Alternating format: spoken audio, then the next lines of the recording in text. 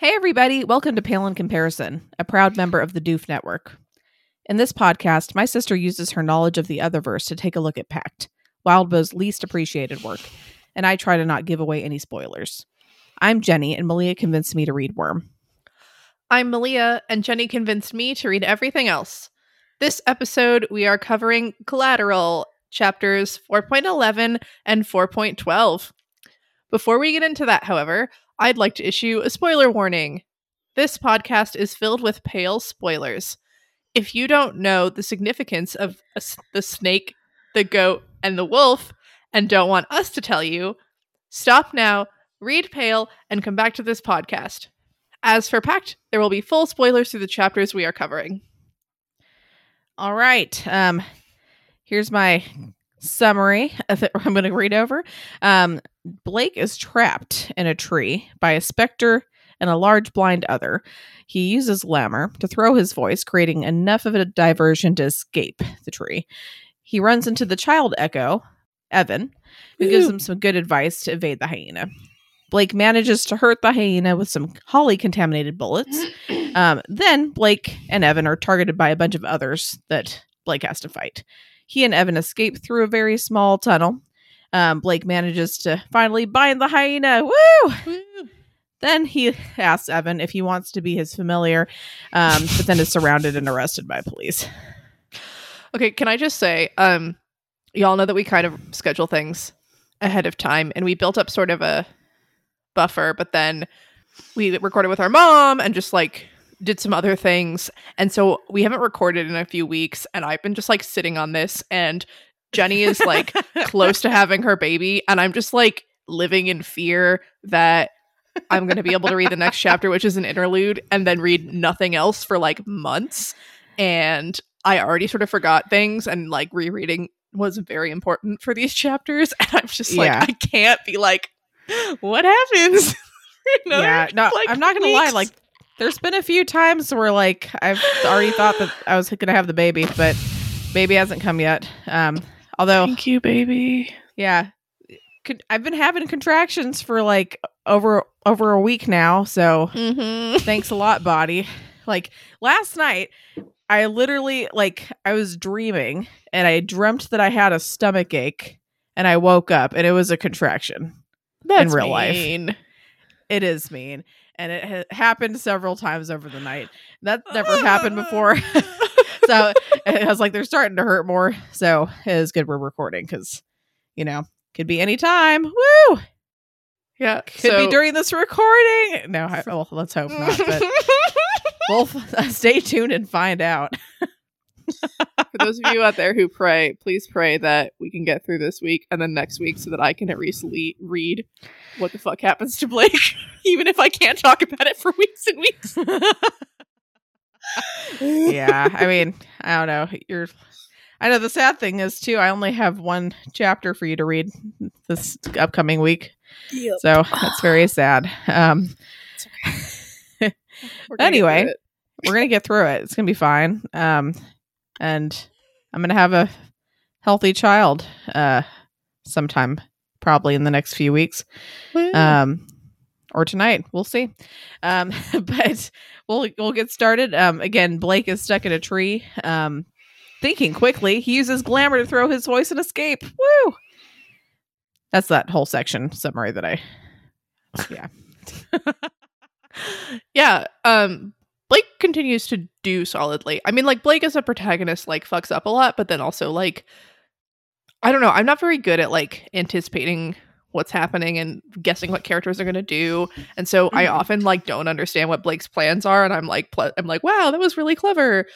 And I mean, part of it is I think that, we're not privy to every moment of Blake's life, so every thought that he has, because it's not very fun to be okay, this is exactly what I'm gonna do, and then for it to just work out. But having it, not everything can be a plan that is fucked up or whatever. I don't know. I was impressed by his abilities and his plan to catch the hyena and stuff. It all works pretty well. But he also gets super fucked up, which Blake. Yeah, that's his thing. Yeah, the beginning of this chapter I found really hard to follow. It was like there's the Echo in like some sort of car accident who's like screaming about Day, and Day's like kind of an odd name to me. Like it was like throwing me off, and it was like, oh, my arm, oh, my leg, and like there's a big blind thing, and like blah, and then the pale things, which I in my mind were the fairy, but I don't think they were, because that came up a lot later than I had remembered when I was doing my reread, and I was just like, what is happening? And I'm bad with action scenes in general. In terms of like paying attention, I usually am just like, they will tell me the consequences of this fight at the end, so I don't have to, like, the exact ways this person is hurt will come up if they are important later. But I was really trying, but I was like, wait, what is happening? And I think the like this section does a really good job of like hyping up the tension and the like the terror that this Echo is feeling and making Blake feel, and like I really was like, oh, like you're in pain, and like you're in a tree, and like you're gonna die, and there's others coming, and you got to get this other to like stop yelling at you and making your leg hurt. And Yeah. the arm thing is because the hyena ate its arm, so it's like it as an Echo is wrong because the legs are supposed to be hurt, not the arm. And like that I finally kind of clicked together, but I was just constantly like, what is going on? Mhm. Also, this Echo is real fucking annoying. It is really fucking annoying. Absolutely right. Yeah. Anyway, moving on, Blake. Oh, wait. Sorry. Take it back. I have like 2 questions about this section. Fuck. All right. Sorry. Don't cars actually blow up? Do cars blow up? Blake said cars don't really blow up after like car accidents. Like can't like the gas Not like catch on usually. fire and do stuff? Yeah, I think it has to be very specific like circumstances. But Okay. like it's I mean, if something were to happen with like the gas tank, as far as I'm aware, like it'll catch on fire first most of the time. And it'll still take a while to and it won't explode. just be like boom. Sure. Yeah, I think most of that is just action movies trying to be exciting. Most of the time, I don't think they tend to blow up. Right. And like being covered in fire is like also bad. Is that your second question? No. Yes. Just like in terms of why people need to get away from cars when they crash. Yes. Yeah. If a car crashes and there doesn't seem to be smoke or anything going on that seems like it's going to burst into flame, and there's someone that's hurt in the car, it's best to probably not touch them and leave them because you don't know what kind of injury they have. And you could, if they have some kind of a spinal injury, you could exacerbate it and potentially worsen it to get them out of the car. Cool. However, if obviously if their car's on fire, like it's better to have a paralyzed person than a dead, burned up person. Yeah. Sure. So it's kind of like risk versus, reward type of thing. But yeah, in general, if people who get into car accidents, you're probably going to be in shock. But if you get thrown out or whatever, try not to get up and move a bunch. Like try to stay still, even if you feel like you're fine, because you don't know what kind of injuries you have to your neck and your back and shit. And it's just, unless like there's no help coming and you kind of have to move. But ideally gonna want to keep that person there. That goes for a lot of types of injuries. But anywho, cool beans. What's your second question? Question 2 is like, so he's like, these stab wounds aren't real, and I'm like, cool, got it, check. And then he's like, also this adrenaline that is flooding my body isn't real, and I'm like, wait, if you're feeling a bunch of stab wounds, wouldn't there still just be adrenaline that floods through your body? Like his mind is experiencing these stab wounds, so wouldn't his mind be like, fuck, and like, like I get that it kind of hypes the tension later, right, for when it's like the fairy and he's like, these were like real wounds unlike before, like it's setting like a baseline of like this is scary and bad and then like hyping it up. But just that line, I was kind of like, how do you like how the fuck do you know that's not real adrenaline, and isn't it probably real adrenaline at least mixed in there?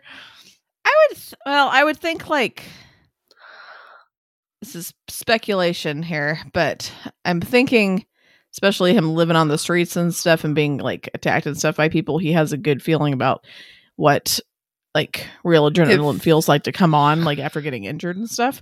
So I'm sure you're right. I mean, he's in a situation where you kind of have to have some adrenaline because it's like fucked up.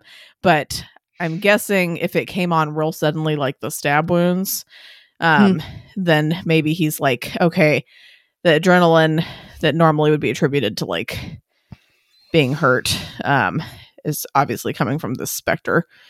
I feel like it could be either way, but I see what he's saying. I feel like it's valid. Okay. But, I mean, he's definitely. I guess maybe he's emphasizing that this is also what what they were going through, experiencing. Yeah. That's how I took it. And he's being affected by it. Yeah. That's kind of what I took it as. Cool. All right, sweet. Next part. Blake encounters Evan, the boy Echo, who gives him some pretty great advice in order to get away from the hyena. Evan. He's so cute. And like kind of creepy, and then he turns into just like straight up cute. He's pretty awesome. Yeah, I fall for all the things because when Blake was like, "Are you the hyena?" I was like, "Oh God!" And then I was like, "No, he would have." What? Like, why wouldn't he have just attacked him? But like for a second, the whole like, "You're the only thing that isn't horrifyingly mangled out here," like got me. And like, ooh, because he keeps being like, "Oh, the hyena's so tricky and tricking people into like coming here and dying," and maybe this boy is like tricking people into coming here and dying because it wants me to go in the water, which is freezing. And it's like, God damn it, Blake. I guess it's good to ask yourself those questions. That's true. When Evan talked to him about or told him like going through the stream, did that make sense to you after knowing what we know about goblins? Yeah, I don't know if it like definitely clicked in my mind the first time. When he said wade in the water, I like instantly was like, yeah, do it. Like, yeah, do it. Yeah, go. But it wasn't necessarily like I wasn't like the second read through, I was like thinking more about, because I think even Blake is like, well, this is a goblin, but I guess this still works. And I was like, Blake, no, this is a goblin and that's why it works. Like, what are you talking about? Either that or I misread that. But I started thinking about like Liberty and the bridge and her goblins and how she had to throw the thing in to make the water gross for them to be able to cross or whatever. When Liberty and America were fighting the trio. And I was just like, yeah, of course. That makes sense. Yeah, they made that water gross as hell. Yeah, that was nasty. Anyway. But yeah, like Evan being like, wade in the water like 8 times, I was very much like, yes, do it. Whereas like through the squeeze, like later was harder for me. I was like, I kind of get that there's like a tunnel thing, but like where? Whereas like wade in the water, it's like, yep, it's right there. Yeah. Go to it. It's right there. And my shoes are wet, blah, blah, blah, blah, blah. Yeah, thing. That's rough.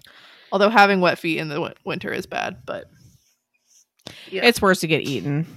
Sure. Yeah. I thought it was interesting that Blake didn't seem to know that song. Because, I mean, I don't think they necessarily sing that in our churches. And I mean, I guess, like, I'm American or whatever. But that just, like, I instantly, like, started singing the song to myself. And Blake didn't seem to recognize it. And I'm wondering if that's, like, a common Canadian thing where, like, people wouldn't necessarily know that song or what. I feel like I'm blanking on the song we're talking about. The Wade in the Water song? Oh, Wade in the Water. Yeah. Hilariously, you saying that is to me thinking of the Hawaii song, Wade in Your Water. Oh, no. Yeah, which is very different. And I still feel like I'd have to look up the church song because I think because that other song is the first one that like pops into my head and drowns out everything else. You want me to sing it? Hey, it's up to you. I could cut it out. It's a lot lower for me, so it's hard for me. But wade in the water, Wade in the water, children, wade Definitely in not. the water. God's gonna trouble the water. Really? Yeah, I've never heard that in my life. Oh, weird. I don't know why. I just thought everyone knew it. JK. Yeah, never heard that before in my life. Went to the same Catholic school as you, the same church growing It's up, like at least. a slave song thing, yeah, like Evan says. Huh. Okay. Interesting. Yeah, I've never heard that one. I don't know. Yeah. Good to know. Cool. Yeah. Yeah, the one I'm thinking is very different, people. It's about like sex or whatever. Yeah, pretty much. I mean, it's a pretty sweet song, but yeah, it's definitely not the same vibe we're going for.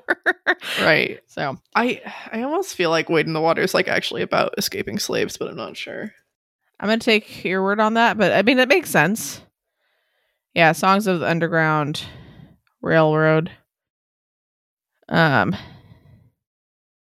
feel like I've heard about the song before, but I don't think I've heard the actual song. Interesting. Yeah, because it does sound familiar.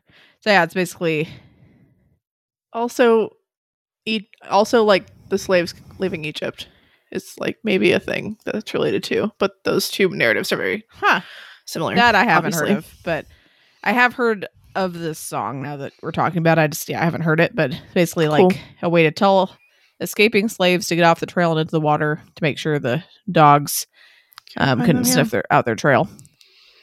So makes sense. Yeah. All right. Let me see here. Blake's getting better at the practice, which is fun, and hopefully not entirely because he's like siphoning from Rose or whatever. But like the connection where he's like trying to get Evan's attention or whatever, and like the connection like arcs off in a different direction. I'm like feel like that was like the connection to the kid's body, which is really sad. But also interesting that he could make a connection to something that he wasn't like intending on it necessarily. Like the body still is Evan enough, even though he was like trying to connect with the echo. Yeah. And just like the fact that he was able to like figure like, oh, okay, so the only spirits here are the ones the hyena has like cultivated and like fucked up or whatever. And so all the others that I'm dealing with like are all bells and tripwires, I think he described it as, which reminded me of Raphael and made me a little sad. But it was interesting thinking about like the power that the hyena had over this area and like that sort of like pinging system where every time something finds him, like it means that the hyena, like something worse can find him, was like really interesting. Where did Evan find chicken wire? Shoot. And he like hauls it up into the tree and makes a little house thing. Like, Evan's cool. He's awesome, man. Oh, maybe it was like the fence thing for like the rabbits or whatever the fuck that was. Maybe that was it. Oh, maybe. That it was like similar to that. Because I was like, where did you find chicken wire? Oh, that poor little kid. You know.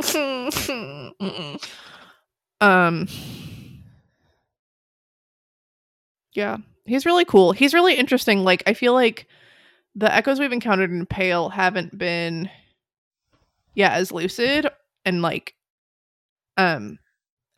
Vestiges like Rose are like more like super echoes or whatever. I don't remember what they're between an echo and a whatever. But it seems like he's almost between an echo and a vestige sometimes. Because he doesn't just have that script sometimes. And he can like remember Blake's name and like interact in a way that like June couldn't. And it's just like, I don't know, and another example of like there aren't just like clear categories and boxes. Things are kind of fluid. But I'm wondering if that means something or if it's just like having this kid not be able to actually interact with Blake for the rest of this book, presumably, wouldn't be fulfilling. Well, I mean, like, I feel like it's pretty obvious, yeah, just from the way Evans talks to Blake throughout. Like, he's definitely not your average Echo. Mhm. But I feel like, doesn't Blake say that, like, more towards the end, like, that it seems like, his actual soul's kind of there too? Yeah, he does say that thing about like the afterlife and how he's like, oh, it seems like maybe whatever is supposed to like lead you on was scared off by the hyena, so maybe more of you is like here and intact or something. Yeah. Yeah, like maybe that he's actually more ghost than Echo, which is interesting. Or like something, I don't know. Maybe. I mean, I know what you're saying, but pretty sure in this universe, Ghost and Echo are the same thing.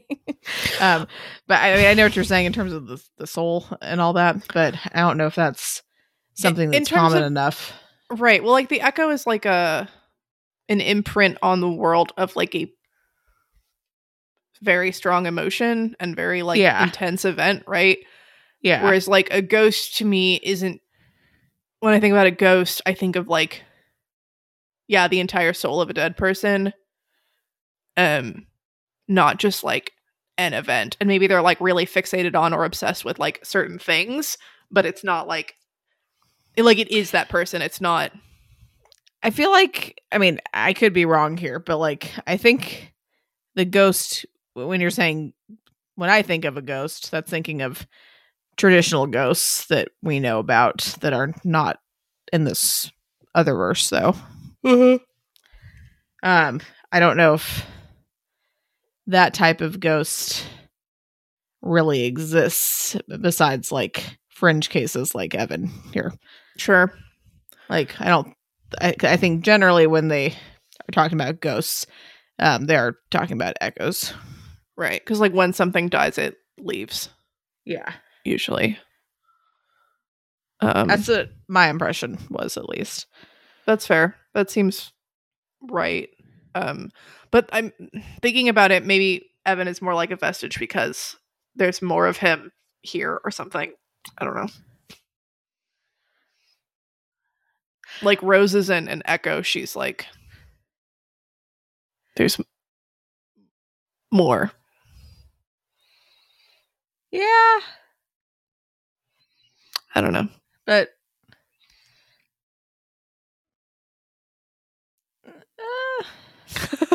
okay. I would just say Echo with his soul still intact. But I know why you're going that route, but I'm just like, vestige is like a man-made thing. Are they always? I guess. Oh yeah, because they're like halfway between a simulacrum or whatever and an Echo. That's interesting. Yeah. So I don't think that's quite right, but cool. Yeah, Evan's real cute and interesting, and I'm excited for more Evan. I think it was really like his fixation on someone coming to help, and is like the moment where he's like convinced that like Blake isn't real.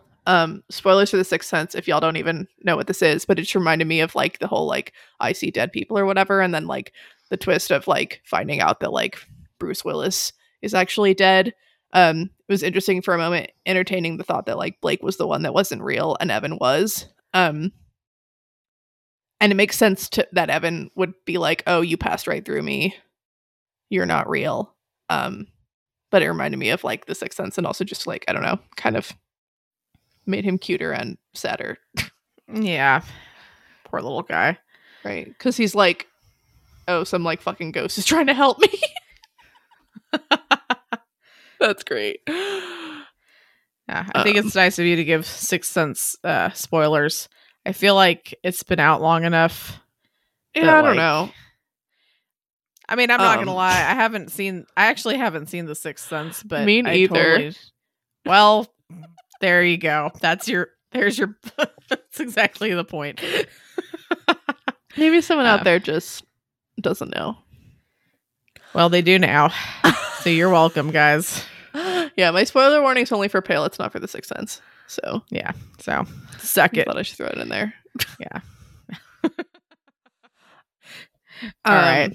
And then the other thing in this section that I thought was interesting, and I don't really know what to say about it, is like Evan keeps referring to the hyena as a wolf, and occasionally it's like capitalized. And I was like, in Pale, we're all obsessed with the wolf, we're all obsessed with Avery, we're all obsessed with Avery's wolf, and like what that's going to mean for her story, and blah blah blah. And I mean, I like Avery's one of the protagonists, like that was a really big thing that's very like defining for her. But just the fact that it's not like this could have been a bear or just lots of different things. It didn't have to be a wolf that Evan like conceptualized or whatever. And like this took place, like he wrote this before Pale.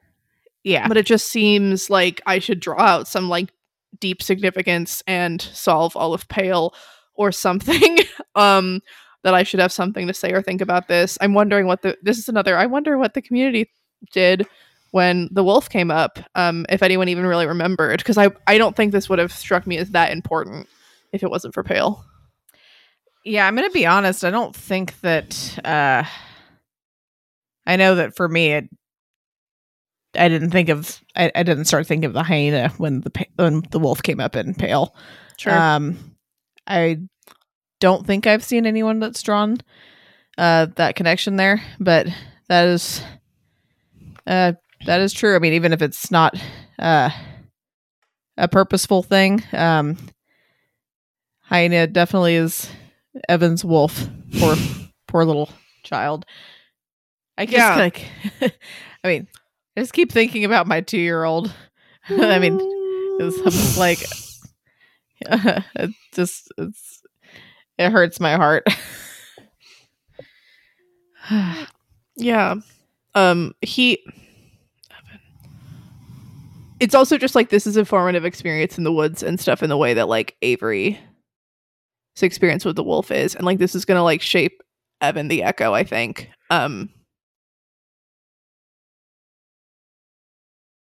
And thinking about the whole like the wolf as the antagonist or whatever, it's just kind of interesting. And like I think the wolf's obviously the antagonist for Evan, but also just much more like the monster, like not a thing to be able to be like combated and reasoned with, just this like dark, horrible thing. I don't know.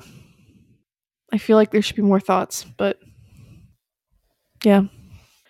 All right. Let's see here. Next, Blake ends up hurting the hyena, who gets really mad, and a bunch of others end up coming after him. Yeah, I feel like I was supposed to very much understand why Holly would hurt the goblin, and I was like, I don't get it. Like, I was like, okay, this was an awakening ceremony thing for Rose, I think. Blake didn't use it. It's also like a naturey thing. I know Holly's really like prickly, I think. Like it's very like thorny, but it seemed, more of a magical hurt the goblin than just to like, oh, the branch hurt the goblin. Like maybe Holly is like pure or some shit. But Blake was just like, oh yes, this holly bush, I will shoot through it and it will hurt this goblin. And I was like, what is happening? Yeah, I think you're kind of on the right track in terms of that. Trying to remember where it said. But I mean, I think it is like one of those things that's kind of different, like opposed to its nature. So, I want to do some symbols. Holly symbol. Oh, it's a big deal in Celtic mythology.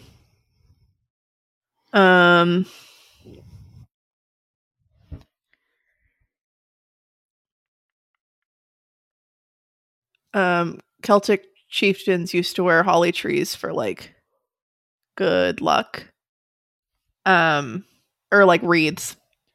And it would protect newborn babies from harm. and it's a big Christian thing. We like adopted it. Apparently the leaves that are like sharp and stabby represent the crown of thorns, and the berries represent Christ's blood.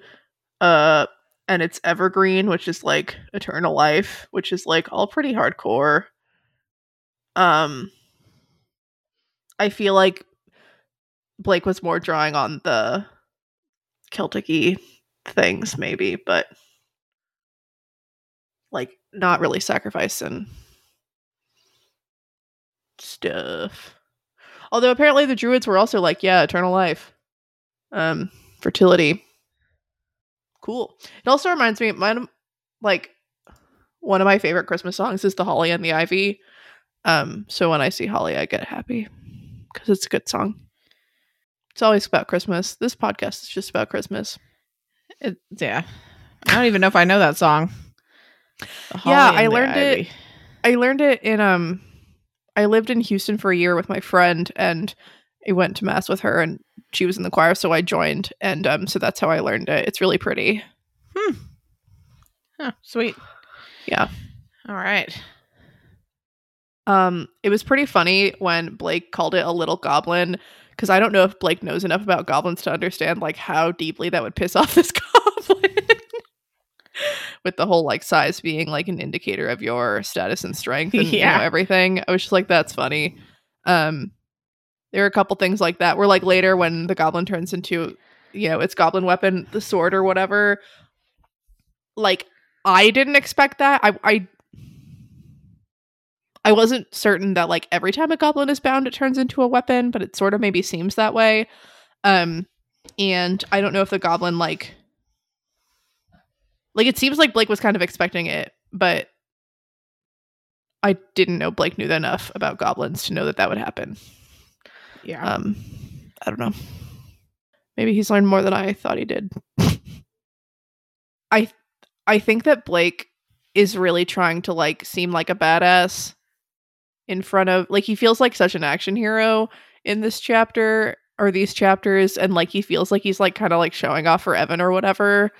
Like at one point he's like I said, kiddo, help already came. And the kid's like, what a line. Right. And the kid's and like, what's the worst case scenario? And Blake's like, he runs. And Evan's like, what are you talking about? Like, don't we want him to run? Isn't that good? And Blake's like, not when you're hunting him. And I'm just like, oh my God. Like, this is so amazing. And like kind of badass, but also what are you doing? Oh, I love it. I feel like there's something to that though. Like even if he was totally bullshitting, which I mean, hopefully he's not totally bullshitting because gainsay it, you know. But right. Like, you know, if you're trying to take care of like a little kid or something and be brave for them, it kind of helps your bravery as well, right?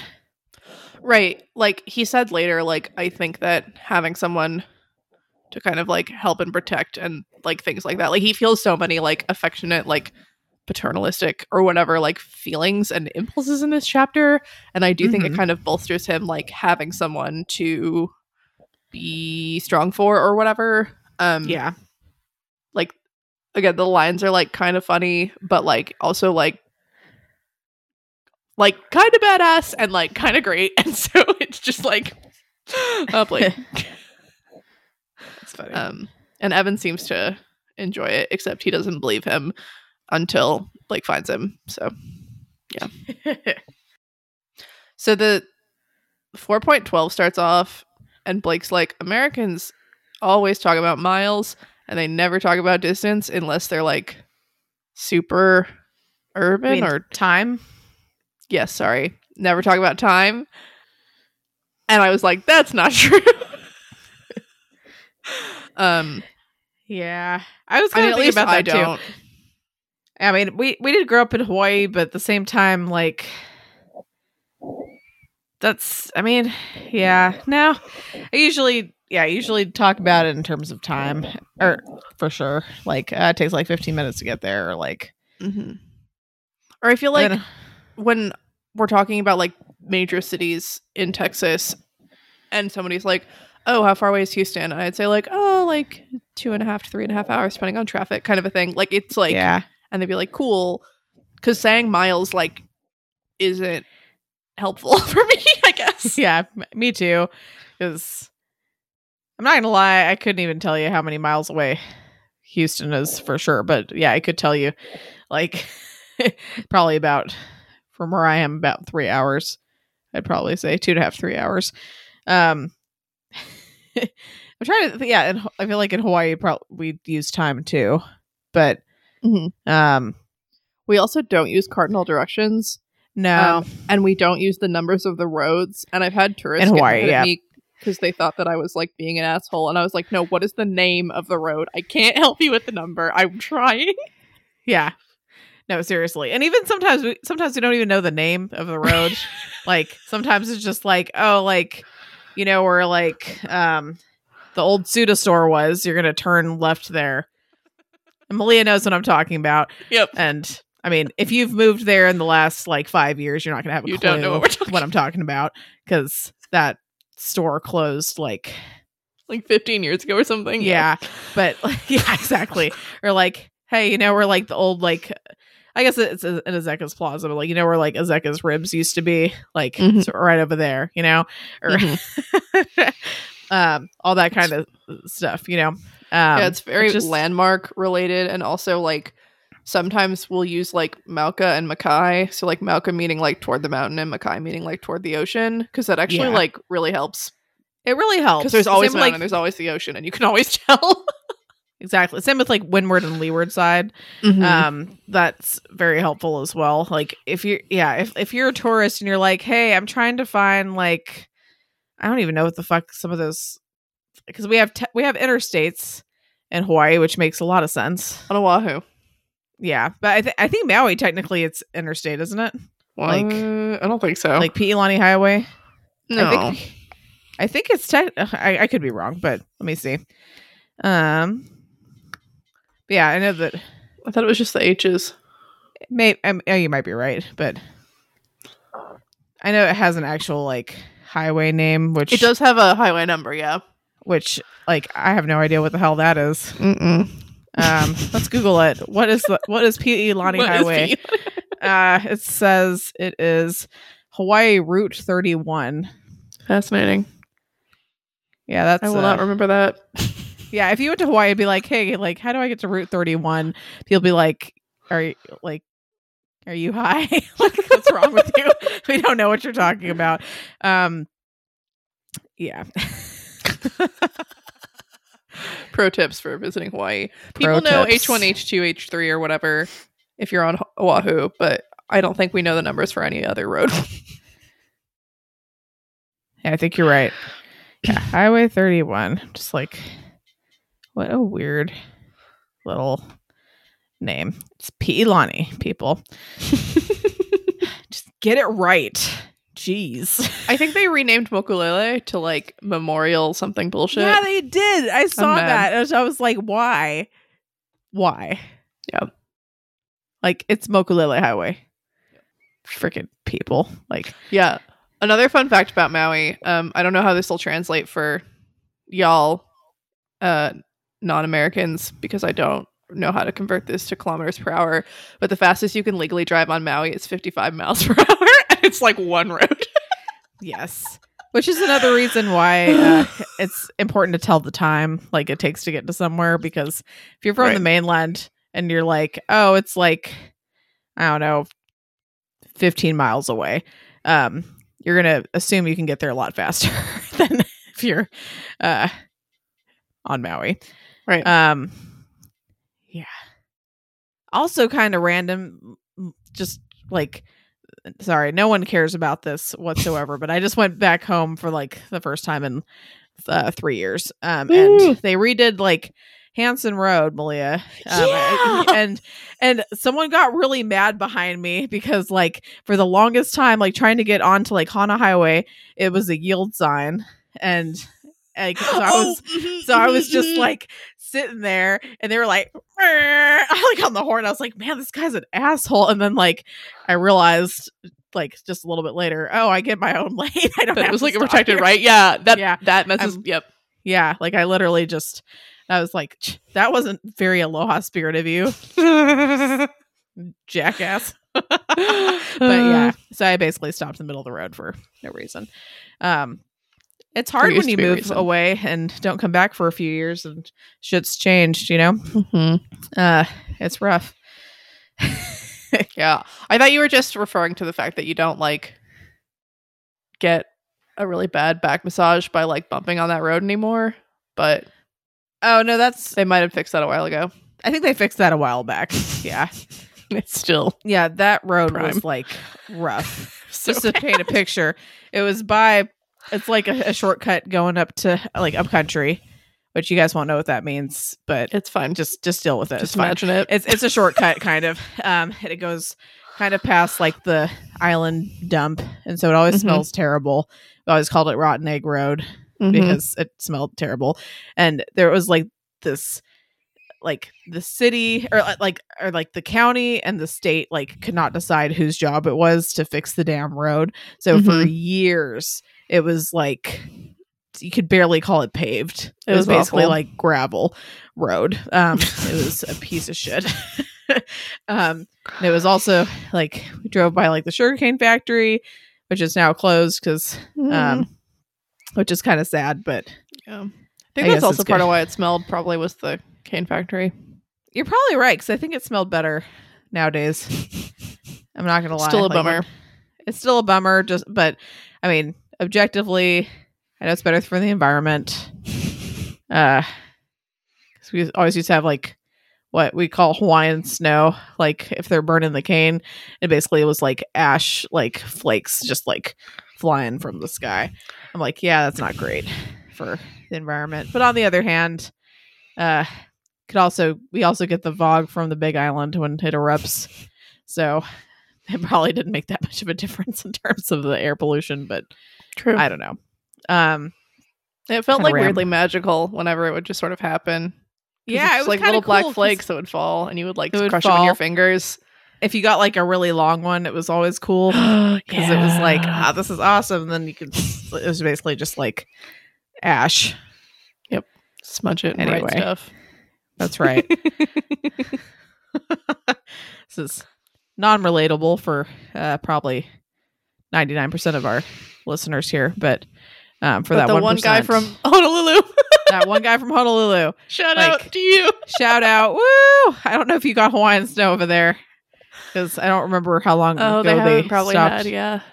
Because they probably, I don't think they've burned cane over there in a long time, but you can still relate to a lot of this other stuff, I think. Mhm. Anyway. All right. Back to the actual podcast that we're supposed to be doing. But yeah, Jen, I mean, I'm sure it probably depends on where you live on the mainland, but I know at least Malia and I, like where we've lived, at least in Texas and Hawaii, like we use time for sure. Right. And I feel like Blake was kind of saying, like, in more rural areas, you're more likely to use miles. And that might be true because maybe it That's doesn't true, maybe. fluctuate as much with like the time, whereas like traffic and stuff would really like something being like 3 miles away in a rural area is probably a lot easier to get to if you have a car than something 3 miles away, like in an urban area. Yeah. So that might be part of it. Yeah, who knows? I mean, the U.S. is so freaking big. Like, Woo! you know, what's one thing down in Texas is going to be something a lot different, like up north, or you know, that's just kind of how it goes. True. Canada's also big, but yeah. Yeah, Canada's freaking huge, man. Speaking of things that are big, I now understand why, I don't know, a couple episodes ago when I was like, I imagine this just as like this little city park, blah, blah, blah. And Jenny wanted me to commit. She was like, you think it's small? I was like, I don't know. I don't know. And it's because Blake literally says this park was big as fuck. Yeah. And I was like, rude. Yeah, that was hilarious. I was like, oh, you think it's a little tiny park, huh? With like playgrounds and stuff? Is that what I you're was like, saying? You're like, I don't know. yeah. I was like, that's how I Yeah. imagine it. I'm like, all right. Yeah. The fairy are scary. Blake learned some important lessons about glamour. It's nice that the fae fight each other and not Blake. Yeah, that was some good thinking. Yeah. And then the eye contact other, that was a lot. The whole like thought that if you happen to catch this other's eye and you were driving, you would just like snap your neck. And I was like, that's too much. Does it kind of give you vibes of like the in Ward that Blindside stranger? Yeah. Yeah. I think Blindside. Blindside? Yeah, it's like the opposite. Right. That's really fascinating. It's a pretty interesting thought. Mm-hmm. Definitely. The fact that his hand couldn't get in the way was like really neat, I guess. Yeah. Yeah. And he somehow escaped. So yeah, good job, the Blake. squeeze, which I loved that. Like, I'm pretty sure that like Blake never says the word tunnel, and I think that's just like really fun because, like, yeah, it's some sort of tunnel, but he's just like the squeeze, and it like. I think I realized this before Blake did, but the fact that, you know, Evan calls it the squeeze, which means that like for a grown man, like this is going to be so much worse. Yeah. I don't know. Wildbow's really good at tension. Like interjecting small comedic moments and just, I don't know. These were great. Yeah, he's a pretty damn good author. Not gonna lie. All right. So after escaping again, Blake and Evan get a small break. Evan inadvertently clues Blake into what's going on with Rose. Yeah. I didn't guess this, as all of you knew. When Jenny was like, "What's Pose doing?" And I was like, "I don't know. Like, why is Pose so excited? I don't know." And this makes sense. I think part of it was like, this almost solidified for me the fact that like Rose is feeding off of Blake or whatever, because I feel like we kind of understood that, like, it almost felt to me that there was a little bit more of a two-way connection, because like Blake would get energized and Rose would be kind of down, and then Rose would be energized and Blake would be kind of down. I didn't quite get the like, yeah, she is feeding off of you explicitly thing. Yeah. And I feel like maybe if that had been like something I understood more, or maybe it had been drawn out a little bit explicitly earlier, I might have got the whole like, I reverse the things or whatever, but I didn't. So that's fun. Yeah. Yeah, so that's scary, and I don't know how we're going to deal with that, but maybe dealing with Pose or being like, hey, fucking stop it or something will help. Or maybe talking to like a Bahame, not a Bahame, a Duchamp, because connections, like the connection is twisted, but I can't imagine any of them who'd be like, yeah. Yeah, it's like, I'm sure they'll be real gung-ho to help him out. Like, hey, like, my, like... yeah, my mirror buddy is going kind of weak and I don't know how to fix it. Did you help her? Yeah. It's probably not happening, but probably not. But you never know. Yeah. We'll find out. Yes. I thought it was really cute how he introduces June to Evan here. Shout out to Snowdrop's Tiny Fan for doing a back to pact that I could listen to. I got really excited when you all were like, we're keeping pace with Pale in Comparison or whatever, and I was like, I can listen. I thought it was interesting. Delightful. That was that whole episode was just so good. Yeah. But I just thought it was really interesting that, like, I feel like all three of them were talking about how Blake is a lot harder on others. And it's a lot more like, oh, they're like tools and monsters and bad. Whereas I haven't really thought that. And I'm not sure if like I'm comparing him to like Alexander's and Musser's and crap in my head, or if I'm just like wanting to think a little better. Wanting to like Blake. Yeah. But like in this. And also they were like, oh, and like Rose and Blake, like, or I've seen on the Discord, like, oh, Rose and Blake don't get along. And like, I know there's a lot of tension there, but that's not really my interpretation. And I think I just want it to be good. Like Blake really, I feel like Blake and Rose really look out for each other, and a lot of that is like self-interest, but I think with Blake, it's a lot of it is like genuine caring for her.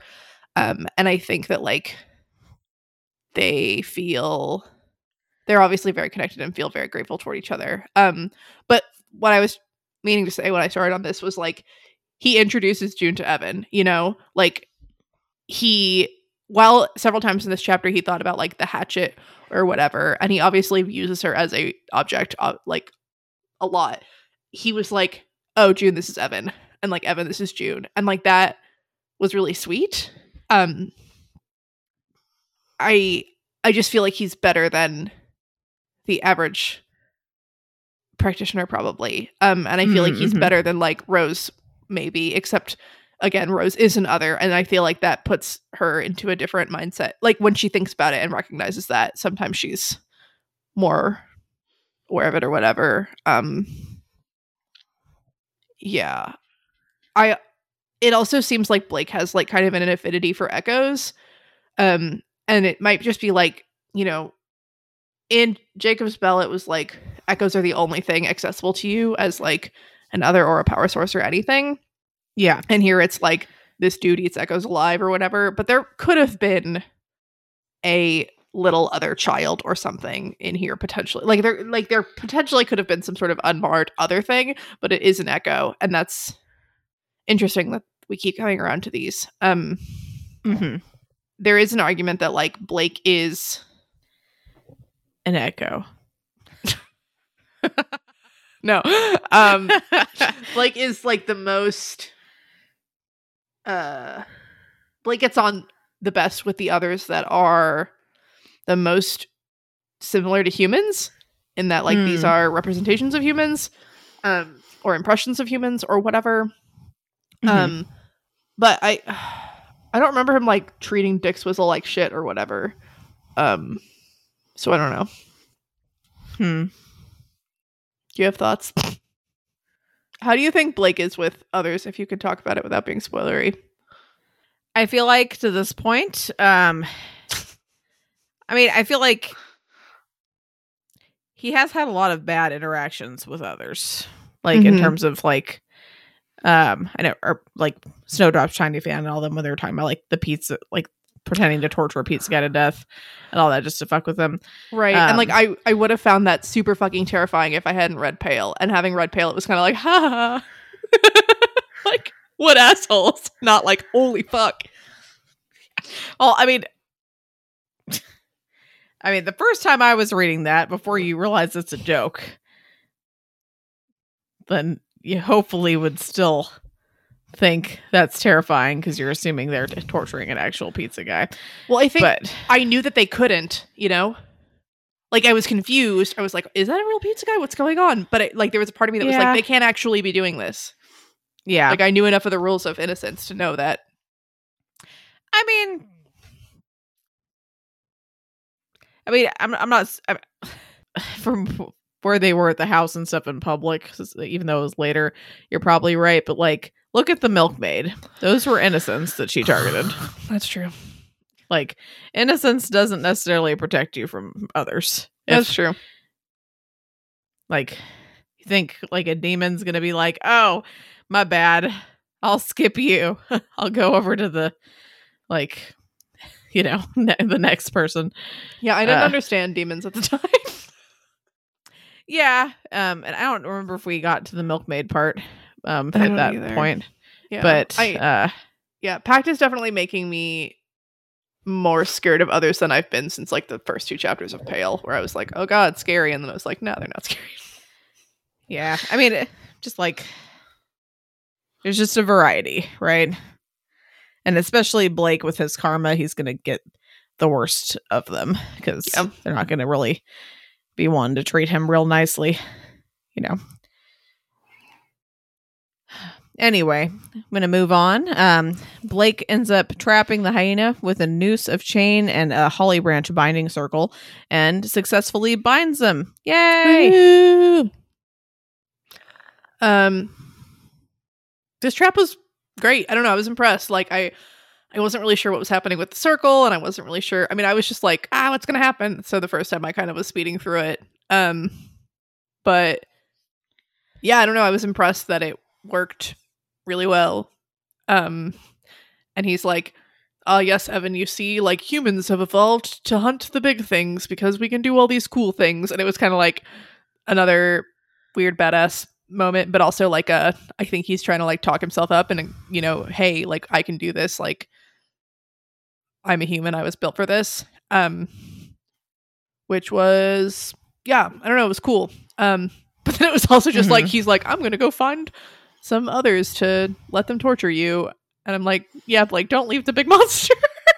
just bind him and move on. Like, Yeah. don't Yeah. let better be the enemy of the good. Exactly. Like, I mean, he did need the, like, I'm going to let them come torture you to help convince him to be bound. yeah. But yeah. Yeah. I thought it was fun that the goblin weapon was like prickly or whatever, and it's like, yeah, this was a very reluctant binding. Like I liked that the goblin's like, oh fuck you, like manifested in the sword. Yeah, kind of interesting. Yeah, but I don't remember if Maggie mentioned goblin weapons or what, but I feel like he wasn't at all surprised by this, and he was just like, oh yeah, like gotta go get the sword out of the tree. Because when I was reading it, I was like, why is there a sword? And then I was like, oh, that's the goblin. Oh, okay, yeah, goblin weapons, got it. Whereas Blake was just like, yep, there's a sword now. Like, I feel like he should have been like, what is this? Is it safe? Is it bound? What's going on? Trying to remember with Dick Swizzle if like, yeah, if she explained anything with that. But what did you think about this goblin weapon as opposed to some of the other ones we've seen? Do you think like it has a impact on like how powerful like the goblin is and what kind of weapon you get, or like what do you think? Yeah, it seems like with like the hyena and thinking like Blunt Munch, you know, were like much bigger, more powerful, like heavy hitters. Whereas I feel like Snotpecker is like a water gun, but with snot, right?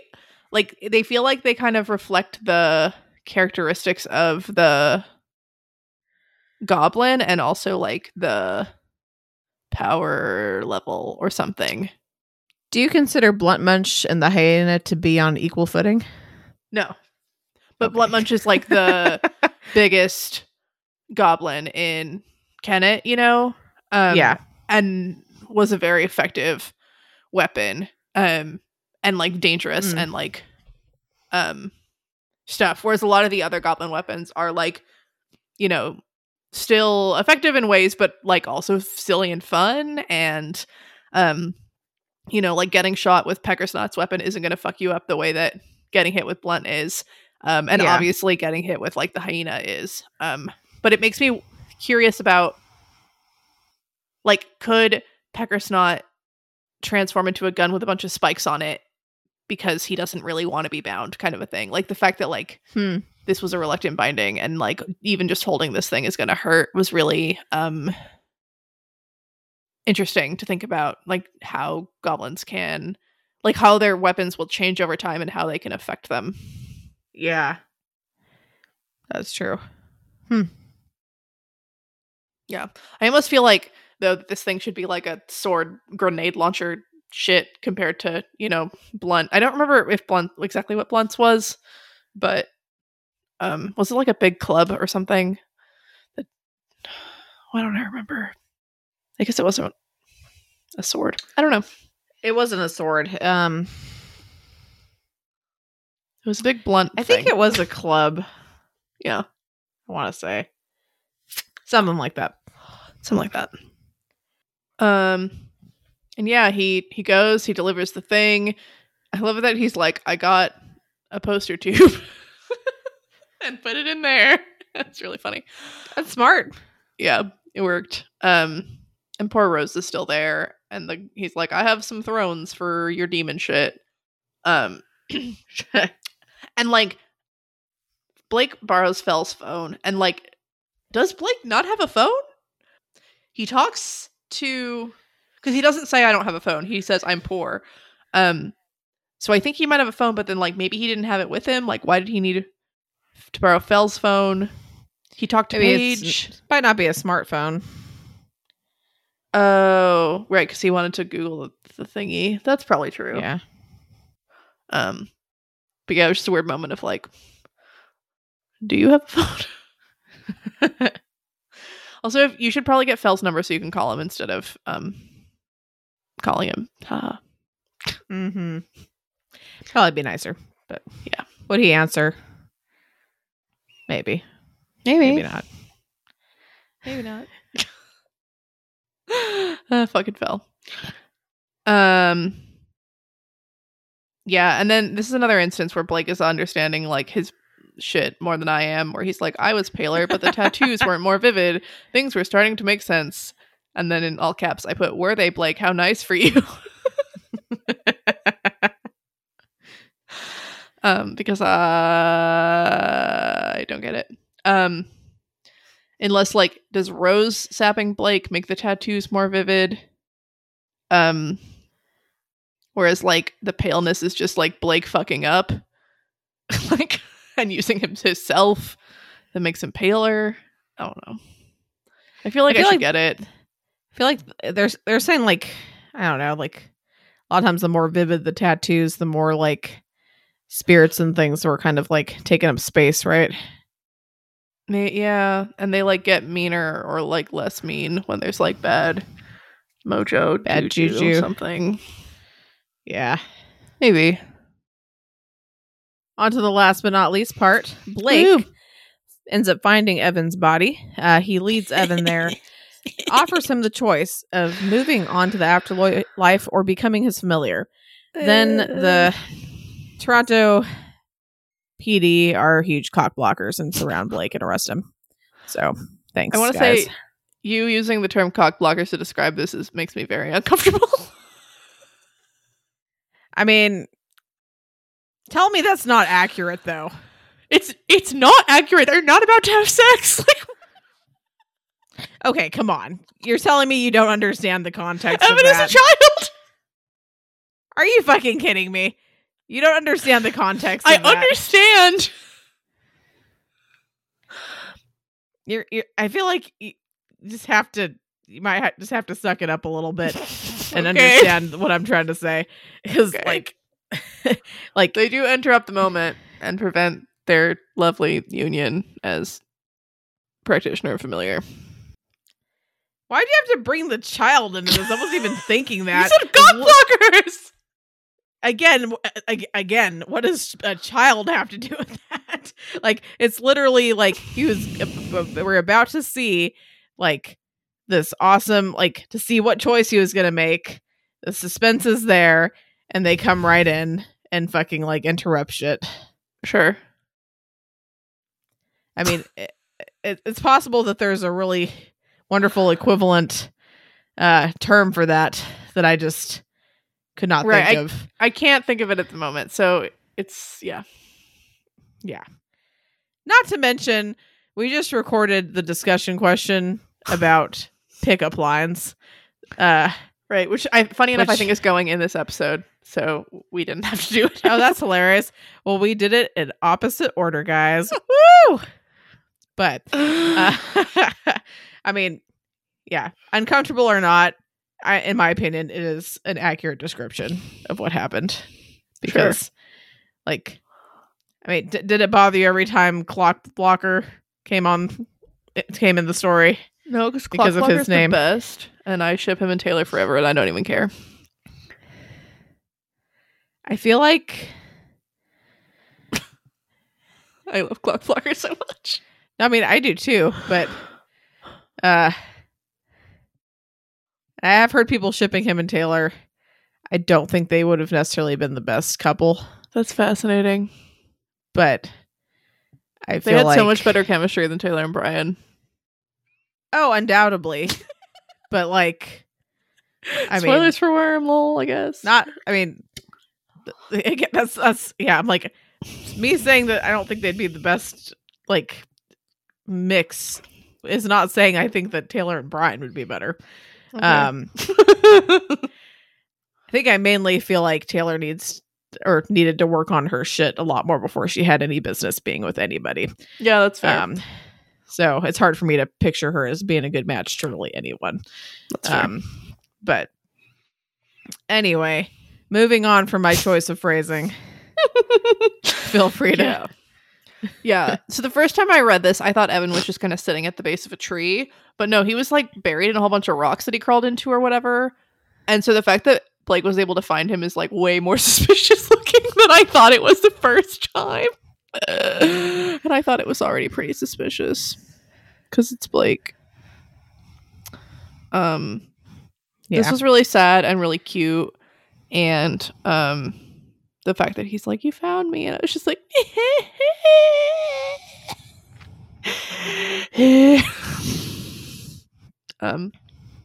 I'm glad Blake went back to do this, and I'm also just like really sad. And this surprised me, the whole like be my familiar, because I kept being like, what about Rose? But like this is really cute and perfect, and I like the idea of like Blake being able to look after someone sort of, but also like having been, you know, a child running around on the streets trying to protect himself. The escape routes, the moving faster, the fact that this is an other who actually seems willing to interact with Blake. I'm wondering what the demon stuff will like do to Evan and whatever. He doesn't seem to have noticed or commented about it on Blake, and I'm not sure what's up with that. But I'm wondering if Yeah, I definitely wanted to see your thoughts more on the familiar bit, because you were really, really fucking gung-ho about like, ask Rose already, you bastard. I just wanted it to be brought up. It didn't need to happen. I just wanted it to be voiced. I wanted it to be put out there in the universe so that we could say like, no, this is stupid, and I could like move on. Because every time they were like, we need an other who's willing to like bond with you forever, and it's like, she's already bonded to you forever, like, let's go. And I get the whole like, they don't have like, that wouldn't necessarily help with a power source and stuff like that, wouldn't necessarily like boost power or whatever, but I just wanted the story to be like, here's an option that we're going to dismiss so that we can all move on. But yeah, I think this is really cute and I really like it. Yeah, I hope he says yes. Because I don't think we're done with Evan. I don't think we're done with like, hi, be my familiar, and then just like never see him again. So yeah, also fuck the police, because my god, this is so annoying. And it's also just like, I was like, oh, like they don't have proof that Blake killed this boy, and then it's like, well, there's a corpse right there. Yeah, there's like a corpse that Blake was able to find, and it's hidden in these rocks, and he's like covered in like blood and scrapes and bullshit, and he has the worst karma that you can get without being forsworn. So yeah, it's pretty bad. They obviously think he killed him. Like, I just fuck. And why did the police find him? And how did the police find him? I guess like all the like wards keeping people away from this area broke when the hyenas bound, and then like all the shit, and like, god, this sucks. And I don't even get to find out what happens next week because it's an interlude. Yeah. Sorry, bruh. That sucks. Okay. All right. How did you like these chapters, I guess, overall? Yeah, they were good. So I probably have mentioned action's not really like my thing or whatever, but I really appreciate the way the suspension was building up. I appreciated like Blake's cleverness, and just like the way we get to know Evan was really fun. All the little puzzles that were there. I thought this was a really satisfying like conclusion to the hyena, and because I was thinking like, okay, this is a really long arc for this story, but we're not going to get through all the 3 thingies. But we've gotten through but we did get through more than one, and that feels weird. But this like, we get through the 2 easier-ish ones, ask someone to be our familiar, and then like possibly get arrested is a real good like, you know. Yeah.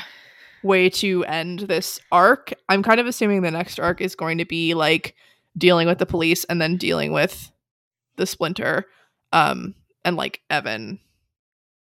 I don't know if it's like I feel like we're gonna see a familiar ritual next arc with Evan, but that might not be the best prediction, but I'm gonna say it. I'm saying it. I said it. Okay. All right. So are you skipping ahead to bold and specific prediction then? No, I'll come up with more stuff to say probably. All right. Better think quick. All right. So our pale in comparison section. Kind of like this one of these that you wrote down about. I think it'd be fun to compare. You're saying Blake is saying a bunch of like badass stuff to look really cool for Evan. It would be kind of fun to compare that to Avery saying her awesome anime lines and being cheesy and badass at the same time. Yeah. They're both real good. And they both like very much work sometimes and very much don't. I wonder like because Blake seems to be channeling like Indiana Jones to me. Like I feel like he's channeling like action star.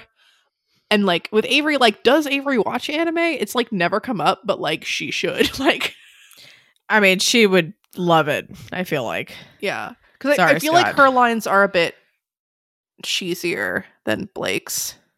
Yeah. In like the anime way. I'm sure that there are some action movies that are like pretty damn cheesy as well. But yeah, I feel like or like superhero-y. Like Avery's a little bit more superhero-y, like announcing your move, like throwing the thing, whereas Blake's like, I'm here to save you, and like I was just thinking Pokemon. It. Yeah. So, Pokemon. That is Charizard flamethrower now. Woo! I love Avery so much. Yeah, she's back to like my official favorite. Verona's pissing me off, but it's fine. I mean, I think it's just like Verona like so the latest chapter was like her really talking with Jeremy, and that was really nice. Because I was very worried about and not feeling great about the way she was like her and Jeremy's relationship, because I think I like assumed a lot about her leading him on and whatever. I've been much more in like a Jeremy situation before than anything like what Verona's experiencing. But like seeing them actually talk about it and interact, like if Jeremy is like blindsided by this, like this is completely and totally his fault. She's being super upfront with him. She repeatedly asks and like checks in. She's explicitly like, you're gonna leave me someday because like you're not going to be satisfied with this because like I am not changing. Like this is what I want and like whatever. I am very glad that Jeremy wasn't like, yeah, let's have sex like today because I don't think Verona's in the right headspace for it. Yeah, that would have been a questionable choice. Yeah, to say the least. And I still think that Jeremy maybe is like harboring some hope and shit, but like that's very much on Jeremy to deal with now. So that I was like, this is really good and I'm really happy and really proud of her. But then on the flip side with her like, oh, I have to like just pretend that I'm fine and go back with my dad because I have to stay in Kennet, was just like awful, and I hated it. And at the end when she's like, I'm just gonna make a domain right now except I can't because then people can come get the furs, and I was just like, oh my god, like I need you to deal with your shit better. And I know that like that's very easy for me to say because I'm not you and I'm not experiencing this, but and I just wondering like if Avery had been upfront with these people by now, would it have made this worse for Verona or better? Like would it have made her be like, oh, I definitely can't leave because I can't leave Lucy alone, or be like, oh well, I'm mad at Lucy now anyway, so lol, bye, or whatever. Like it's not my fault for leaving. I don't know. Ugh. It feels like Avery being honest with them would have impacted things in Verona's mind. But so Avery gets knocked down some pegs for that, but also fair, I guess, that she feels that way. I feel like in the recent chapters, they've all been knocked down a few pegs for certain things, but that's true. Avery's been knocked down the least, so she's currently my favorite at the moment. I know. Matching favorites. crazy. What happened to Lucy? Tell me about what you're mad no. at her. I mean, I still fucking love Lucy, but like, she hasn't really been. I just really like. I love Lucy. Sorry. Anyway, but she hasn't really been handling the stuff with Verona and Jeremy that well. Yeah. And I can relate more to her in terms of that, but Verona, but at the same time, like, yeah, you gotta talk to your friend. Don't be trying to invite the guy that likes her onto a date, especially if you're saying you're fucking concerned about how it's gonna fuck with his head and stuff. Yeah, that's a really good way to fuck with his head even more. That was kind of, I mean, I can get where she's coming from in terms of wanting your best friend to, go on dates and join you with stuff. Not the way to do it. No. Really good way to put Verona in an extra shitty situation. Get Jeremy's hopes up even more. Yeah. Speaking of, I do like what she said in this last chapter where, I mean, like, obviously Lucy and Verona need to, like, stop having all this super stressful shit and then also need to, like, sit down and really talk about this. But I think that the talk with John really helped her. And when she was like, hey, I'm sorry, like, I was putting a lot of shit on this that, like, doesn't actually have to do with Jeremy, and I'm sorry. And Verona was like, oh, okay. Like, that was a good moment that I liked. That was good. Yeah.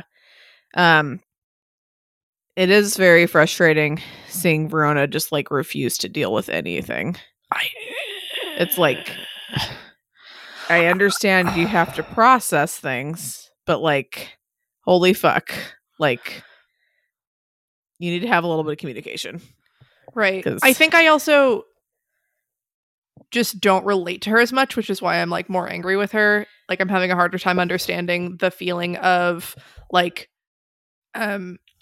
not wanting people to save her and wanting to, like, not wanting to be seen as, like, weak all the time, and then not wanting to be seen as, like, too strong and too scary. And those have totally been things for Verona, where she had, like, a super huge meltdown, and also she hates seeing her dad does that, constantly, and she hates seeing that, and that's part of why she bottles things up. And then she also, like, made this decision about Bristow, and it led to, like, this big traumatic thing happening, and, like, so she's both, like, very powerful and scary, and also, like, sometimes not as strong, and I don't know, like, it, like, makes sense, but I'm pissed about it. But on the other hand, they have 3 days, and maybe they don't have time for Verona to, like, have the, like, emotional breakdown that she might need to process this. But she was doing better, and it just sucks that she's, like, backslid so much or something. Yeah, it does suck. Yeah, I mean, it's probably the worst time to be having to deal with her dad's stuff. And of course, now it's, like, the time that she has to deal with it. And yeah, I'm just, like, I feel like I wish she would communicate better. I feel like that would help a lot of things, including like her having, like, crazy ideas like that. Because I'm like, again, it might work, but, like, if you're going to have really good ideas like that, you have to be able to kind of self-regulate a bit and like reel yourself back and kind of look at, like, what are because I feel like she's good at thinking of, like, ways that she, like, certain things could work in her favor.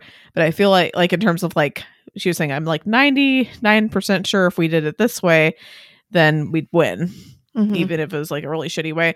But I feel like she's not so good at looking at all the worst case scenarios of everything that might happen when she implements those decisions.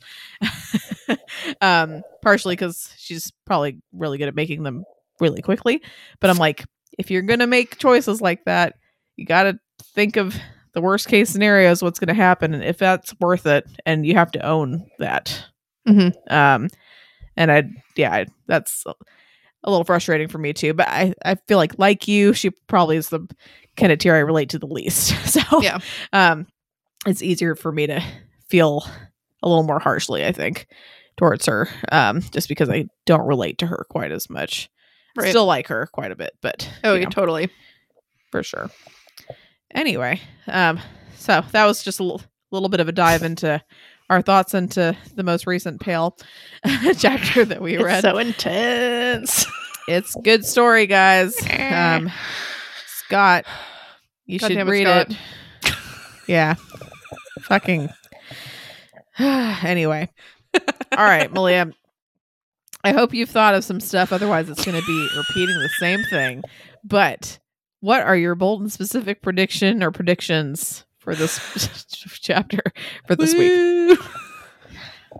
So I wrote down, Evan will become Blake's familiar, parentheses, lame, right? So I'm not sure if this is a bold prediction at this point, but I felt like it was specific. I feel like adding in the like next arc makes it bolder and more likely to be wrong. Okay, sorry, you inhaled and I thought maybe you had something to say. No, I just breathe sometimes, you know. It's audible. Okay. And then I put down Evan becoming Blake's familiar will not affect Rose. But then like maybe it will. I'm really kind of struggling with this because they're like the same person, but they also like are not the same person. And I mean they have this strong connection, but then like, you know, Rose had the voice and Blake doesn't. And like I feel like maybe they're like Blake's making this agreement, not Rose, but then like Rose lying impacts Blake's practice. So I'm not really sure. I feel like I can't really make this an actual prediction because I'm kind of like, it will or will not affect Rose. Yeah, it's not very bold or specific, but no. I'm trying to think about Rose. I feel like we got to deal with Rose soon. She's got to come back. She's still got to get out of the mirror world for reals, which means she has to get unbound by conquest, presumably, or she's just like, if she's just bound by conquest for the rest of the story, that's nuts. I feel like, I don't know, I don't see Blake successfully overthrowing the Lord of Toronto and shit, and then moving on back to Jacob's Bell where like the real crazy shit happens. Like that just like doesn't seem realistic. Yes, realism. Like just how is like, oh, I mean I could see like maybe like producing some instability, like, you know, I'm like the demons are gonna like, or demon related things are gonna like fuck some stuff up probably, but I don't see Toronto like being like resolved. I see him just kind of like being able to leave and go back to Jacob's Bell for some reason, but then like why is he going to? Maybe he's chased there, or like something really bad happens, like the time bubble stops and like Barbatorum gets out and he has to go deal with it. Or maybe he's just like, I don't see Rose continuing to be attached to Conquest. I don't see her continuing to be unconscious. Oh, and then fucking Paige has to come into this story if it really is Paige. And Grace is with her presence or something. I don't even know. Well, I have a question for you in terms of possibly getting another bold and specific prediction. What's going to happen with the police? I don't know. I kind of feel like that's gonna get resolved within like 2 chapters. So I mean, so the evidence I have against Blake is he's like looks like shit and he found a dead body, which don't look good. I don't know enough about criminal procedures to know what probable cause is, or if they have it, but probably. He's also like, the Toronto police is looking for him because he's like a missing person or whatever, if Paige can be trusted to be telling the truth about that. So that maybe like fucks things up a little bit. Maybe Paige comes to get Blake and post bail. There's a bold and specific prediction. Paige is going to come bail Blake out of jail. I love it. That's wonderful. Or maybe Joel, but I don't know. I don't want Joel to keep. I don't know. No, we'll go with Paige. You said Paige. We're gonna go with Paige. All right. Sounds like a plan. I had one really good, very wrong, bold and specific prediction at the beginning of the story, and I just feel like the rest of them are just... It's not happening. It's fine. You know, if in doubt, just try to be bold and specific and wrong, you know? Yeah. That's fine. You're just gonna go bail Blake out of jail. All right. I love it. All right. It's time for this week's or last week's discussion question, which was a delight. Basically asked, what are your best pickup / breakup lines?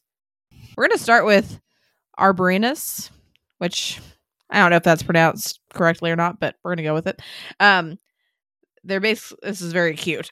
They were saying the best pickup line that they've ever managed was not Otherish related, which makes sense because that would be kind of unusual. But it used connections in a fun way. They once, on a whim, told an acquaintance, whenever you look at the moon, think of me. It turned out she really liked the moon. She started sending him or them or her, I don't know, started sending them angry texts about how they ruined her favorite celestial body anytime she saw the thing. And they just had their 3rd anniversary. Now whenever they look at the moon, they think of her. That's so very cute. Sweet.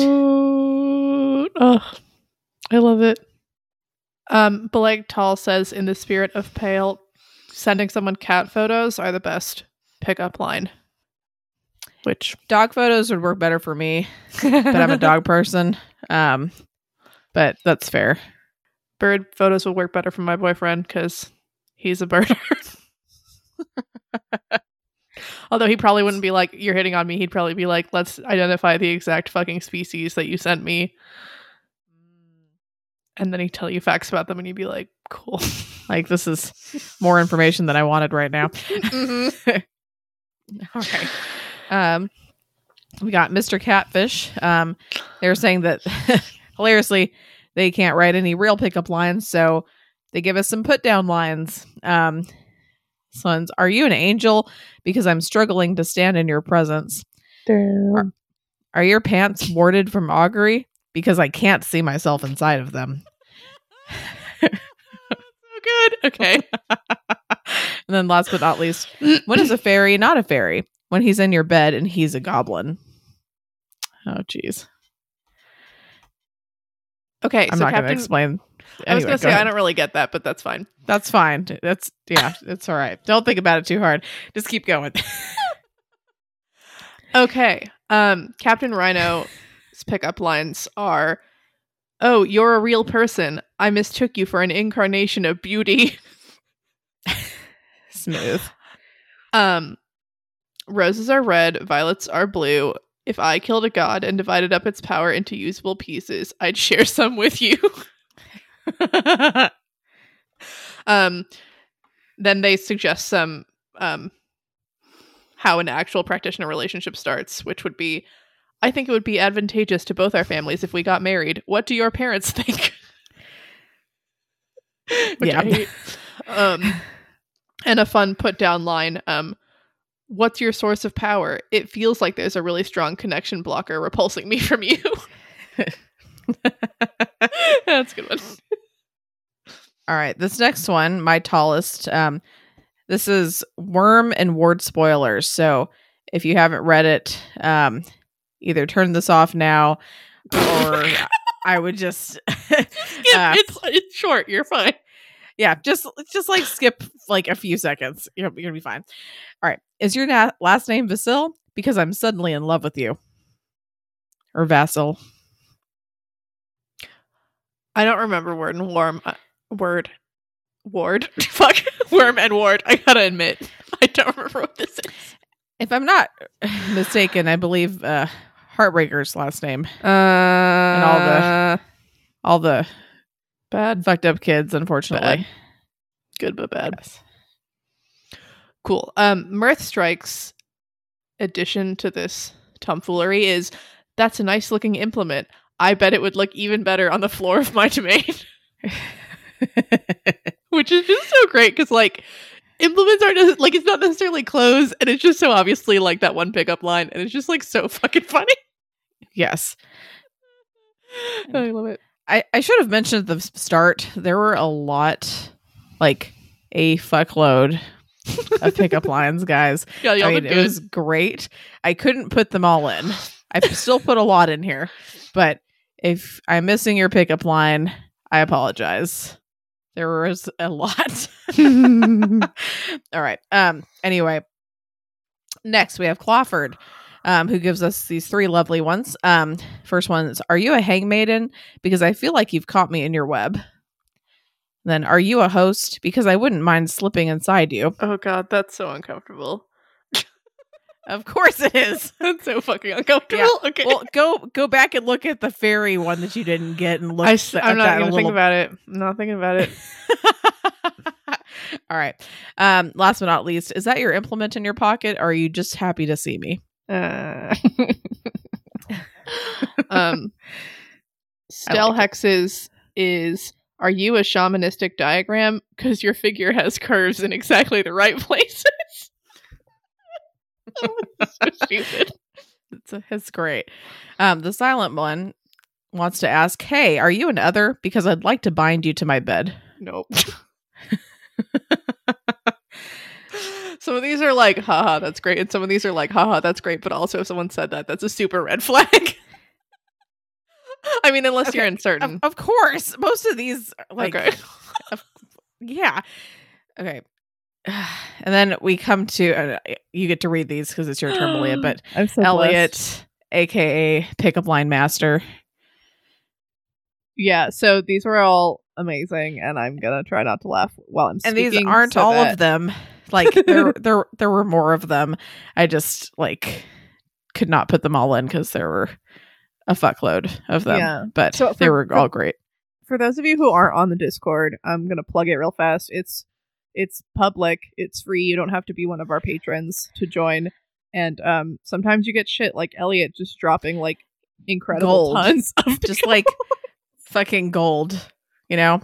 Like, yeah. They're so good. Okay. It's like, I just have to say, like, he mentioned, I think somewhere, because we were talking about some of the bad pickup lines that we've gotten like in real life and stuff, and I think he said something along the lines of suddenly glad I've never been hit on, and like, dude, no wonder you haven't been hit on, because everyone would be too fucking intimidated by these lines. They're not gonna want to, no one can compete with this. Yeah, they're gonna be too ashamed. Like, there's no way anyone's gonna be able to like compete with this. So if you're wondering why, that's the reason. So, yeah, I feel like we've built these up a lot, but I feel like they're still going to live up to our hype. They're still great. I mean, and I'm just impressed because he like just kept coming up with them over and over and over. And I'm like, man, a lot more clever than I am with this.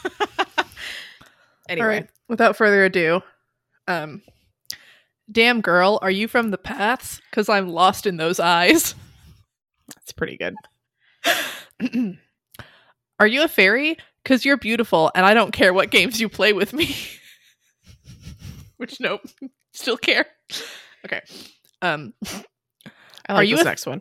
This one's so good. Are you a Thorburn? Because I feel like I'm about to get cosmically screwed. Yeah. Okay, I think this next one's my favorite. I can't. Okay. If I pretend to be an other, do you think you and I can get familiar? It's just so clever in every way. So good. The thing that I'm loving about these is like they're not just like slight variations of pickup, like of, you know, cliche pickup lines. Like that one's just like so fucking good. It's just fucking good. Yeah. Oh, this one's kind of sweet. Are you a chronomancer? Because the whole world stands still every time I look at you. Oh, okay. I like this last one too. It's pretty good. Hey there, I've got this locket of glamour and no one to share it with. So why don't you come with me, and tonight we can be whatever we want it to be. So pretty good. All right, and then last but not least, we were blessed enough to have Wildbow chime in with a couple of them. First one, which is the most what the fuck one, is, let's cut to the chase. We go to your place, pick 10 goblin names out of a hat, do that, then I go home. Which is inspired by an apparently real pickup line that he had heard. Not used on him, but thankfully not used on him, but someone was trying to pitch to him that this was like a great line. Him and a bunch of impressionable youths around a campfire. to use this line because it works on the ladies. I don't know what kind of ladies this guy was talking to, but it would not have worked on me, and I would have tried to get the hell away as fast as I could. But the real line was, "Let's cut to the chase. We go to your place. I'll go down on you, masturbate politely, and go home."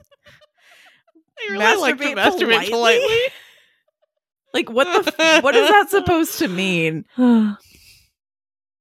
I just, like, what would be impolitely? And yeah, I don't know. I mean, I love it. We don't know who this man is to ask him these burning questions, so I guess we'll never know. But Wildbow also adds these two other lovely lines. Are you an enchantress? Because I think I can see a connection happening. And then, last but not least, are you the abyss? Because I think I could lose myself in your dark recesses.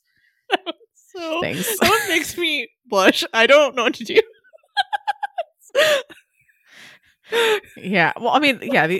I feel like if anyone actually, I guess as a disclaimer, don't use these lines on real people. You know, I mean, some of them might work fine. Like the Enchantress one's fine. That one's kind of nice. The Abyss one, sorry guys. Yeah, don't use that on a real person. I mean, I feel like I shouldn't have to say this, but you know, just in case. If you do, let us know how it goes. Yes, if you do, please let us know how it goes. You have to, because otherwise that's not even fair. We've given you these lines. If you're using them in the real world, you need to give us an update. Because for real. All right. Thank you all for your wonderful contributions to this discussion question. Almost makes me want to do something similar in the future if we can think of a way to do it. But I mean, we might just have to savor the moment and just recognize that this was a great. This was a beautiful thing. It's a beautiful thing. Yeah, you know. Sometimes you can't recreate it. You just have to savor it and realize that this is the good shit. So thanks, guys. Yes. Okay.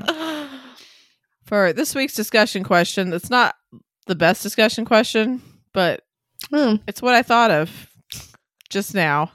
So, because we were talking and bitching about, you know, how we use time to communicate distance. What is your preferred method of communicating distance? And possibly, if you want to come up with a fun way to communicate distance that you think is superior, go for it. Yeah, or direction. Or direction. I don't know if this is going to spoil some of y'all's ideas, but I've heard of a group of people somewhere that like have a very, very strong sense of direction because they don't use the words right and left. They don't use like subjective means of direction. Everything is like cardinal. So when they describe anything, they say like the exact specific like cardinal or whatever like direction of that thing. Which is like, so like things in their mind are like very mapped out incredibly thoroughly. I mean, they have like a very like specific sense of like space and stuff because of the way they like communicate things through language, which is like really cool. That's really cool. I'm really bad at that. Yeah. Like cardinal directions. I don't know why, but that reminded me back on Maui. And let me just preface this to say I am not a good surfer at all. I'm really bad. But I do have a board, and, you know, on occasion, I used to go out where the really small waves are, because let's be real, I'm not going to be catching anything real big. But people, I mean, before like all our phones were waterproof and shit like that, you know, you wouldn't really bring anything out. But you could, like, the surfers that were there a lot, you could ask them what time it was, and they would seriously like put their finger. I've seen multiple people do this. Put their finger like on like the back of their hand to make like a sundial. A makeshift sundial. Yeah, and tell you the time, and they actually would be like stupid accurate. like within a few minutes. Like, oh, it's 10:45, and then like if I went back and checked, like, you know, it was right around that time. So That's nuts. it was impressive. Anyway, I was always impressed. But okay, guys, thanks for listening to our podcast. If you enjoyed this episode and you'd like to help support the podcast, please subscribe, share it with your friends, and leave a rating and review. To support our podcast, go to patreon.com/doofmedia. You can also check out our website at doofmedia.com to learn about all the cool shows on the Doof Network. If you'd like to support Wildbow as he continues to write fantastic stories, go to patreon.com/wildbow. You can follow the pod on Twitter at Pale Comparison, or send us an email at paleincomparisonpod@gmail.com. Keep an eye out for our Reddit thread in r/parahumans, where you can answer our discussion question and share your thoughts on this episode. In addition, if you would like to see all of my predictions laid out, check out our episode description for a link to a prediction tracker. And I promise I will actually put my predictions in there maybe when Jenny has her baby. Probably a good idea. All right, this week's fun fact, which I thought was pretty damn cool. I'm not going to lie. It's going to change up your coin flipping game a little bit, unless it doesn't, but you know, it might. So when flipping a coin, most people think it's 50-50 odds to come up heads or tails. It's actually not 50-50 odds. Whatever side is facing up before you flip your coin has a 2% better chance of landing. So if it's heads before you flip it, you have a 51% chance to get heads as opposed to 49% chance to get tails. That doesn't make any fucking sense to me. I mean, is it like the weight studies on the one side of the coin is maybe like slightly throwing off the whatever? I mean, but then the tails, if you get tails, then that flips. So the next time it's 51% likely to get tails. What are you asking? So like, okay, so say I do heads and I have a 51% chance of getting heads again. Yeah. But it goes to tails. And that means I have a 51% chance of getting tails. If you flip it again? Yeah. Yeah. That's fucking nuts. It's pretty crazy, guys. I don't believe it. Well, statistics aren't real. You can go argue with the science because they've done studies on it. I'm not making it up. Because they were like, I guess, specifically trying to study to see if it actually is 50-50. And they were like, oh, like, it's not. Whatever is facing up has a better chance. So, I mean, it's not like a real huge difference, but you know, if someone's like, but it's there. If it's like your life depends on, you know, this coin toss, you're gonna have a little bit better chance of not dying if you name whatever side is facing up first. This just feels like they got a bunch of practitioners who'd like gone through like the paths or whatever, and they'd gone through some fucking path where like the boon is like, you know, this bullshit where like if you flip a coin, it'll be slightly more likely to like land on the same thing as you just flipped it as. Because this sounds like fucking bullshit. Are you like trying to bad talk my facts? No, I think it's great. I just don't believe it. Might have to look up this damn study and send it to you. I want to believe, yeah. And you're not going to believe the damn studies. You know about the whole like crisis in psychology right now with like the whole like study thing? I don't actually. There's been a lot of problems with like bad studies being like published because the like when you get boring results, nobody really wants to publish those or whatever. Or like whatever, and so there's a lot of like, it's like, I think it's called like the publication crisis. You should look it up. But interesting. This might be real. Flip a coin odds. This might be real. Fuck your face. No, I believe that you found this information. Well, this thing from 2012 in the Smithsonian Magazine says that you're right. Yeah, and they have a shit ton of sources here, okay? At least, like, the main reference, the Search for Randomness, American Association for the Advancement of Science annual meeting. So I guess they did like a presentation on it. And then there's also the Probability of Heads American Mathematical Monthly.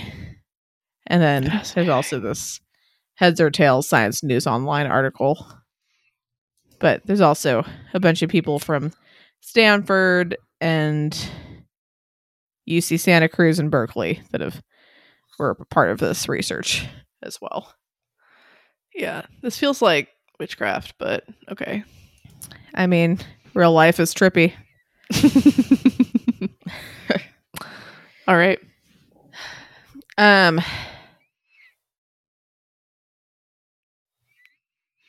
don't know, you talking about the studies issues reminds me of that whole like NASA study a while back that was really, really wrong. Did I talk to you about that? I don't think so. I was taking at the time a scientific it was like a scientific research writing course or something that I unfortunately have not retained basically anything from, but it was basically like they kind of went over, for one, how to write scientific research papers, but also how to read them. And one of them that they went over at the time was relatively new study that had come out that was published by NASA, which you'd think would be really a good source. But this was like the stupidest fucking study. And it was basically, they were saying that they had found arsenic-based life forms. Which that does sound familiar. Yeah. Ring a bell? Yeah, and it would have been really huge if they had done things properly. So from what I can recall, if I remember this correctly, basically like their field was like contaminated, and it was like there was a piece of arsenic that was like stuck onto the back of like an actual like life form. Like life form. Yeah. And they hadn't got it like peer reviewed, I think, before they like published it, or it was just it was a hot mess of a study. I just remember the professor like tearing it apart and being like, these guys should be embarrassed because this is an embarrassment. Anyway, on that note, you guys have a good night or morning whenever you're listening to this, and we will, I don't know, I might have a baby, but I mean, if I don't have a baby before the next recording, then we'll record something else. Woo! Hopefully talk to you soon. All right, bye. Bye.